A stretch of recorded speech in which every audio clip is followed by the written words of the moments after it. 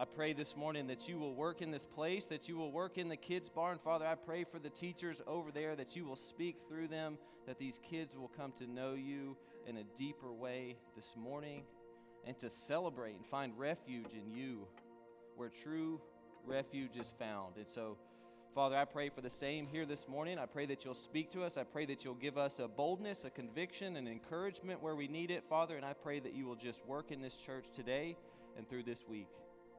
Father, we love you a whole lot. In Jesus' name I pray, amen.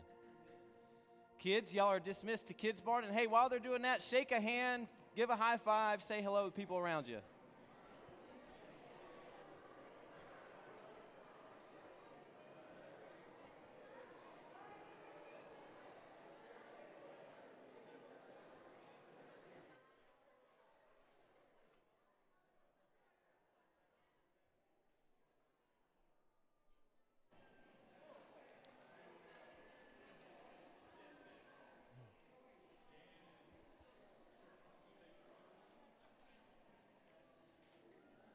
Well, how we doing this morning? Good, good. Happy to be with you on this last Sunday in August.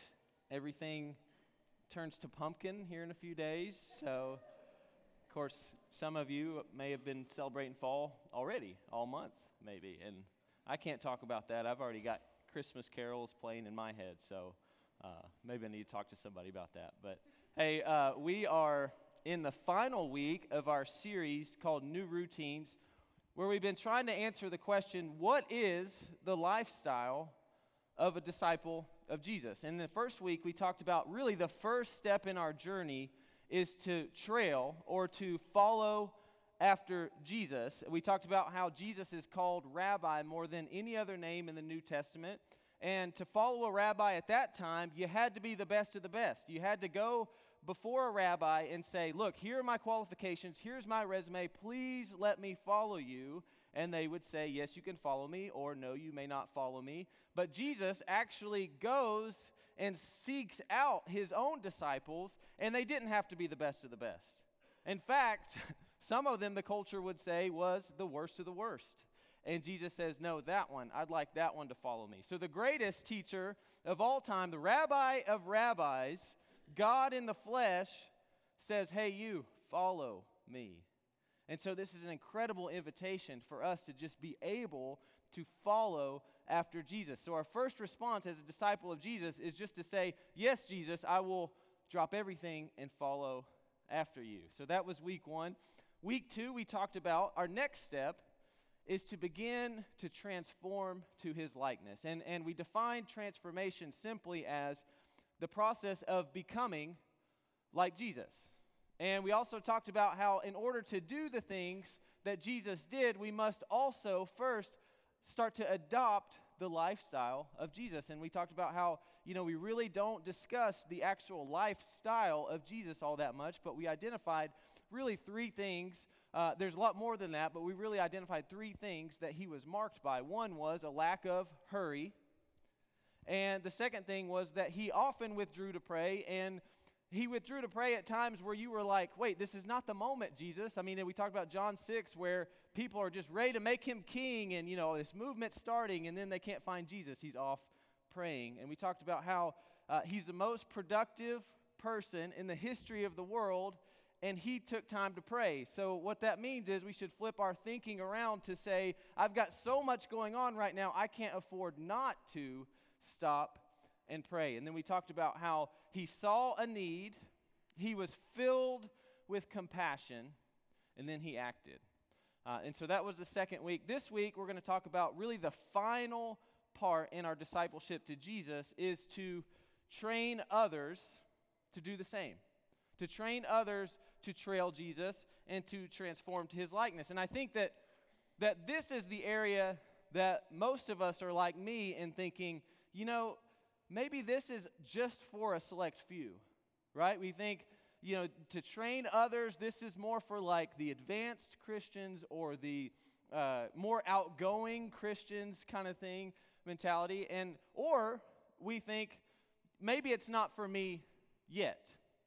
That I'm not far enough yet in my transformation to go and train others. But I want to remind you, remember, to follow a rabbi at that time, it was baked in that you were going to follow, and then ultimately you were going to apprentice. So you wouldn't follow without the understanding that one day that you would apprentice. And this is the model that Jesus has for us in Matthew 4:18 when he calls his very first disciples. It says this. It says, as Jesus was walking beside the Sea of Galilee, he saw two brothers, Simon called Peter and his brother Andrew. They were casting a net into the lake, for they were fishermen. Come follow me, Jesus said, and I will send you out to fish for people. At once they left their nets and followed him. So notice this theme. He says, first step, follow me, and then ultimately I will send you out to fish for people. And so essentially what that meant at that time is that you would yourself become a teacher. So he says, follow me around, transform to my likeness, and then go and train others to do the same. And in Matthew 28, after he is resurrected, he says, all right, guys, now it's time. Go and make disciples of all nations. Now, I want to point out one thing about this. The disciples were not fully transformed at this time. In fact, Peter, who was essentially Jesus' right-hand man, in Galatians 2, this is post-resurrection and ascension, Peter sees the resurrected Jesus, and in Galatians 2, Paul actually opposes Peter to his face for discrimination. He says, you're treating Gentiles one way when Jews are around and a different way when they're not around. So I only say that to say he was never perfect, and we never will be either. And yet, Jesus still calls us to go and make disciples. And then he says to Peter, he says, on this rock, on the rock that's going to be messy and you're going to keep getting this thing wrong, he says, on this rock, I will build my church. And y'all, I believe that God wants to work in this community. I really believe that God wants to work in this community. And I want to lay out 3 reasons this morning why I think that we are more than ready right now to go and make disciples. And the first one is just very simply this. We have a power inside of us that changes lives. Now, we talk about the Holy Spirit and we think, the Holy Spirit reminds us that God will never leave us, He'll never forsake us, but also He is defined as a power, an authority, a strength that's inside of us that the world knows nothing about. So the greatest kings of the time, the greatest kings of the future know nothing of this power that's inside of us. Ephesians 1:19 through 21 says this. It says, I pray that you will know how great His power is for those who have put their trust in Him. It is the same power that raised Christ from the dead. This same power put Christ at God's right side in heaven. This place was given to Christ. It is much greater than any king or leader can have. No one else can have this place of honor and power. No one in this world or in the world to come can have such honor and power. Acts 1:8 says this, but you shall receive power when the Holy Spirit comes on you. So Jesus has resurrected. He's about to ascend. And they're asking really dumb questions again. When are you going to restore the kingdom to Israel? And Jesus' response is, if you want power, power is coming. The Holy Spirit is coming to you. And in fact, in Acts 2, the Holy Spirit does come on Peter, and he just has this boldness. And sometimes the Bible is really funny because the Holy Spirit comes, it's like 9 in the morning, and people are walking by, and they're like, oh, Peter and his friends are drunk. And he steps out there, and he goes, we're not drunk. It's only 9 in the morning. All right, we're not drunk. We've got the Holy Spirit in us working, and 3,000 people that day come to know Jesus. 2 Timothy 1:7 says this, for God has not given us a spirit of fear, but of power, love, and self-control.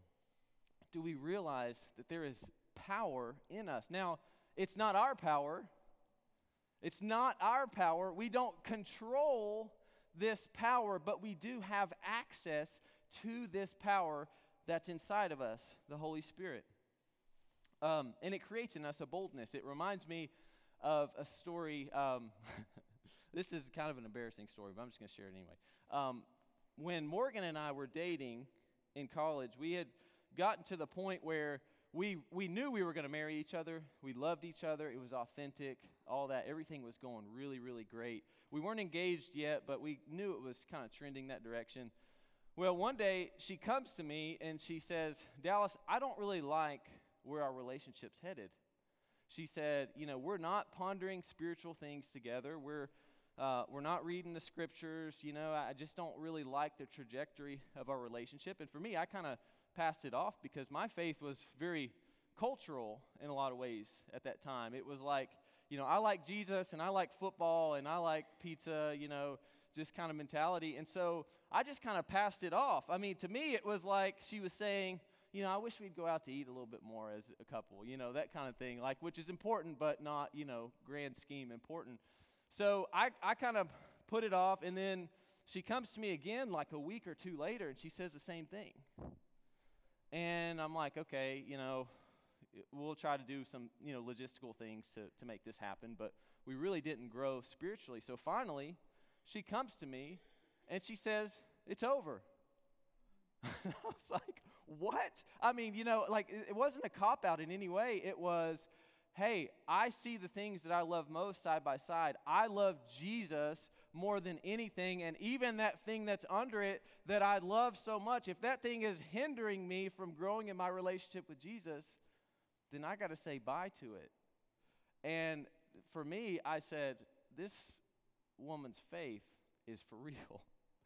To be able to give up something that was so good because that thing that was so good was hindering the thing that was better, man. And in that moment, I realized there is a strength inside of her. There is a power inside of her that I knew nothing about. And so I said, what is that thing? What is that thing? And it was Him. It was the Holy Spirit inside of her. His Spirit gives us boldness so that we can go into the world and people can say, there's something different about this person. There's something different. And that something different is His Spirit in us. Second, there is power in our stories and testimonies. Man, if you've encountered Jesus, if you have followed after Him and you've given your life to Him, you have something immeasurably powerful to share with people. Y'all, I don't think we realize how powerful our stories are. And they could be very simple, too. I know mine is. My story is, I was paralyzed by panic and by pride. I encountered the authority and power and love of Jesus, and now I proclaim the Prince of Peace. That's the power of Jesus, and that's my story. And y'all, I have grown in my maturity some since then, hopefully. I have grown in my theology and all those things, but when you boil it all the way down, all I've got is my story. And it's a powerful story. I was on my face, and He picked me up, and He said, my authority is over your panic. And He restored me. That's a powerful story. When I share that, people say, wow, if He can do that for you, what can He do in my life too?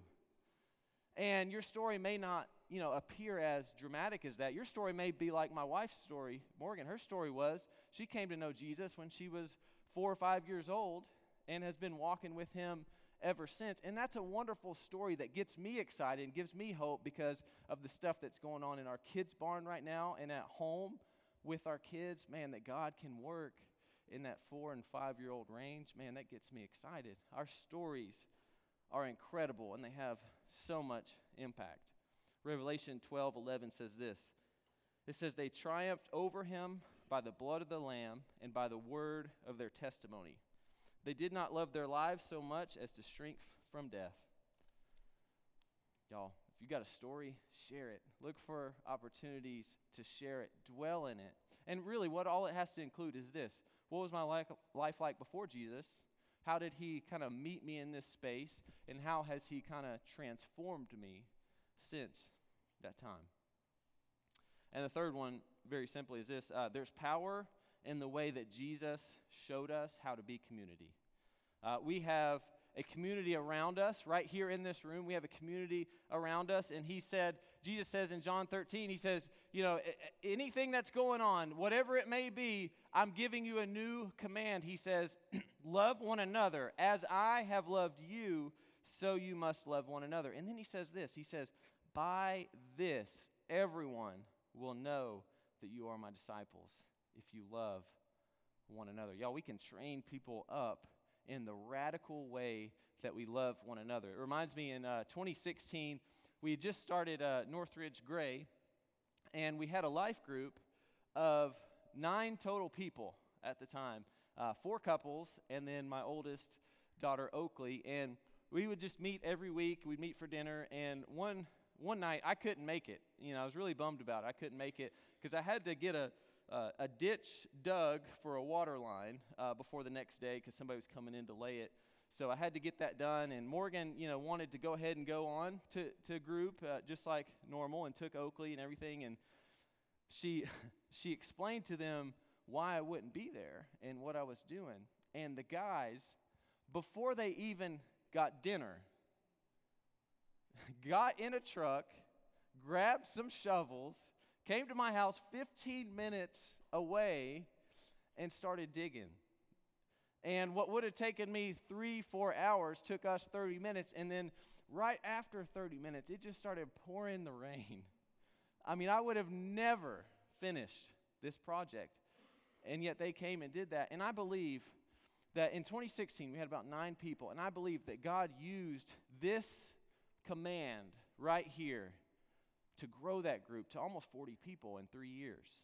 And I think it was that idea of don't just love people in a good enough way, love in a radical Jesus brand way that says, I'm going to give up my dinner for manual labor with a shovel on behalf of my brother who's in need. Y'all, that's radical. And I think if we love in this radical Jesus brand way, we'll begin to train people up in their discipleship to Jesus. Y'all, I believe that God still wants to work in this community. Man, I really, really do. And I believe one of 2 things. I believe that our lukewarm nature towards Jesus could be next generation's outright rebellion to him, but I also believe that our spark of affection and devotion to Jesus could be the next generation's roaring flame for him. I think we can train people up in discipleship. Don't give in to the enemy's lies that the culture's too far gone to even invest in, or to say, this isn't for me, it's for other Christians who do things a little bit differently, or I'm not far enough along yet to do this. I think if you have his Spirit in you, if you have a story to tell, and you got each other, we can train others in their discipleship to Jesus. Well, hard transition. I promised you all that we would eventually get into some specifics of what it looks like in our daily routines to follow after Jesus, to transform to his likeness, and to train others. Because if you're like me, I just tell me what to do, right? I mean, we can talk about concepts all the way. Just tell me what to do. So I think there's some ideas that I kind of came up with and some rhythms that I think would be helpful. I think, first of all, starting your day in silence before the kids get up or before other people in the house get up, start your day in silence.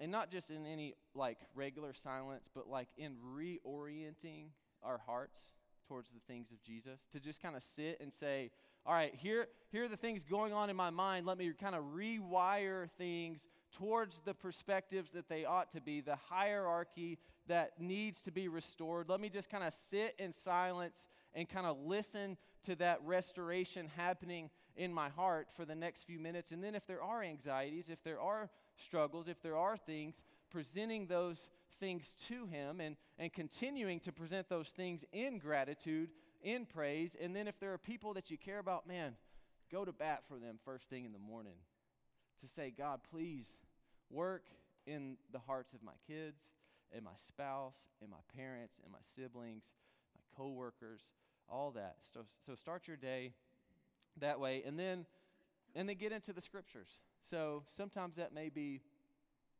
half a verse, and you just sit and you just meditate in that half a verse, or you may just be devouring scriptures of 5, 6, 7 chapters, whatever it is. Just kind of sit under the weight of the scriptures. I'd encourage us also, if as you go to work, as you go to school, I think podcasts are great. I love to listen to podcasts. I love to listen to worship music and that kind of stuff too. But I also think taking some time to pray for the people that you're about to encounter, I think is really important. If you have a meeting, pray for the people in that meeting. If you are meeting up with some people you don't like, especially, pray for the people that you don't like. In fact, just the other day, I was heading somewhere, and I was about halfway there, and I said, oh, man, they're about to encounter, a couple people, and I'm like, I don't really know kind of where we stand. And I said, oh, yeah, I need to pray for this thing. And God worked through that, and it was really great. And then at work, I think continuing to have conversations, ask questions, get to know your people, and then just whatever you do, be able to look at it and say, it's good. That it's good. That, you know what, I'm going to do a good job on whatever it is that my job is. I'm going to do it right. I'm going to do a good job at it. And then on your way home, I think praying, you got second shift in a lot of ways. A lot of people are in this, first shift is work, second shift is coming home and being with your kids and, hoping that you don't go crazy on them, right? And a big part of that is prayer. God, I need your energy. I'm tired. I've had a long day. It's been a grind. I need your energy in me to love my family well, to love the people around me well.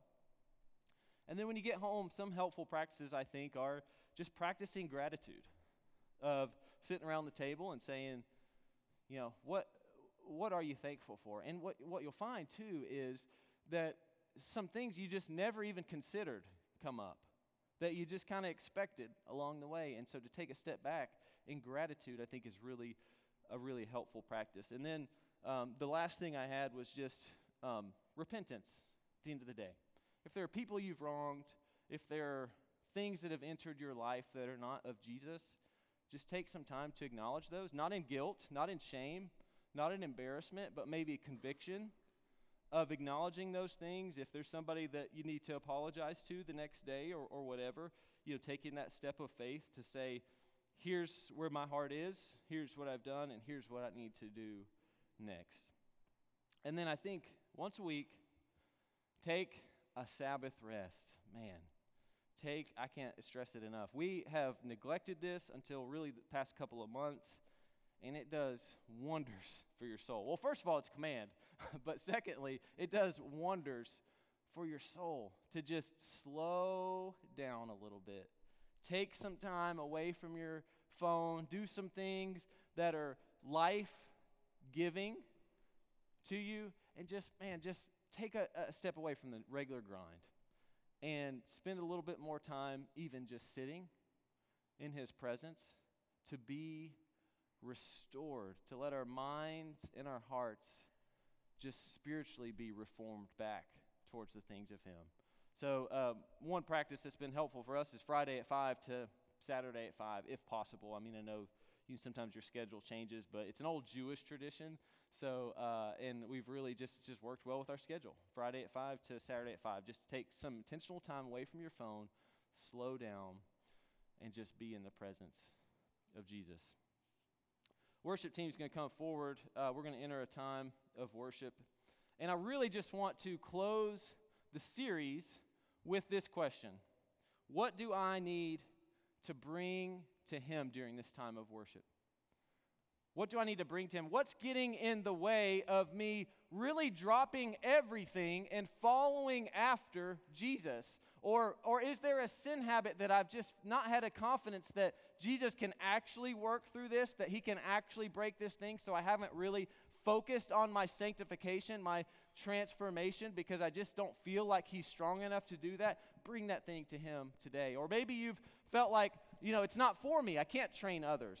I just can't do it. I mean, I'm an introvert. I can't do those things. Maybe you have set boundaries on what he can do in your life in that realm. I want you to bring those things to him during this time of worship. And y'all, I just want to remind you of the God that we have real quick. Jesus took no shortcuts.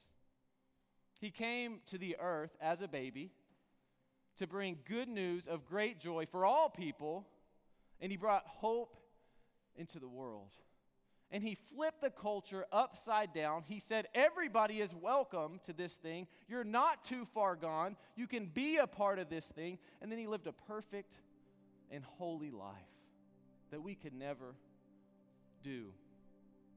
And he still takes the punishment that we deserved. He gets a cross, he carries it up a hill, and he dies a brutal death on our behalf. And then he's buried away, and it's dark. Because if he's the hope of the world, if he's the good news, and he has died, then it's dark. But then on the third day, y'all, he overcame the grave. And if he overcame the grave, then whatever it is that's preventing you from getting to him right now, he's so much bigger than that. So during this time of worship, bring those things to him, and I guarantee you he will work in it. Man, we talked a couple weeks ago about how Jesus loves to work in the biggest messes. Y'all, you may be coming in here today and you have a grimy mess that you feel like, I just can't expose it. I can't do that. I can't expose it. It's too much. I can't do it. Watch what he does when you expose it. Y'all, come to the altar if you want to. Stay in your seat. Talk to somebody you trust about what it looks like to take my next step in my relationship with Jesus. Because I'm telling you, if you do, there's freedom that comes. Freedom is on the other side if you just bring to him whatever it is that's getting in your way. Let's pray. Father, we thank you for the truth of your word. We thank you for the invitation that you continue to bring to us, that you allow us just to go to you, like to run to you. Father, that's an incredible invitation. And we just thank you that we can do that because Jesus has made a way for us. He's paid the punishment that we deserve. He lived a perfect life on our behalf, and then he demonstrated his authority above it all on the cross. And now we can bring to him whatever those things are that are getting in the way of us having intimacy with you. Father, I pray that you'll convict our hearts where we need it, encourage our hearts where we need it. Father, we thank you that you allow us to come to you in your presence, in repentance, to bring you glory and praise, whatever it may be this morning that we need to respond. Father, I pray that you will give us the courage and the boldness to do it. Holy Spirit, please just penetrate this place during this time of worship. And Father, we love you. It's in Jesus' name I pray. Amen.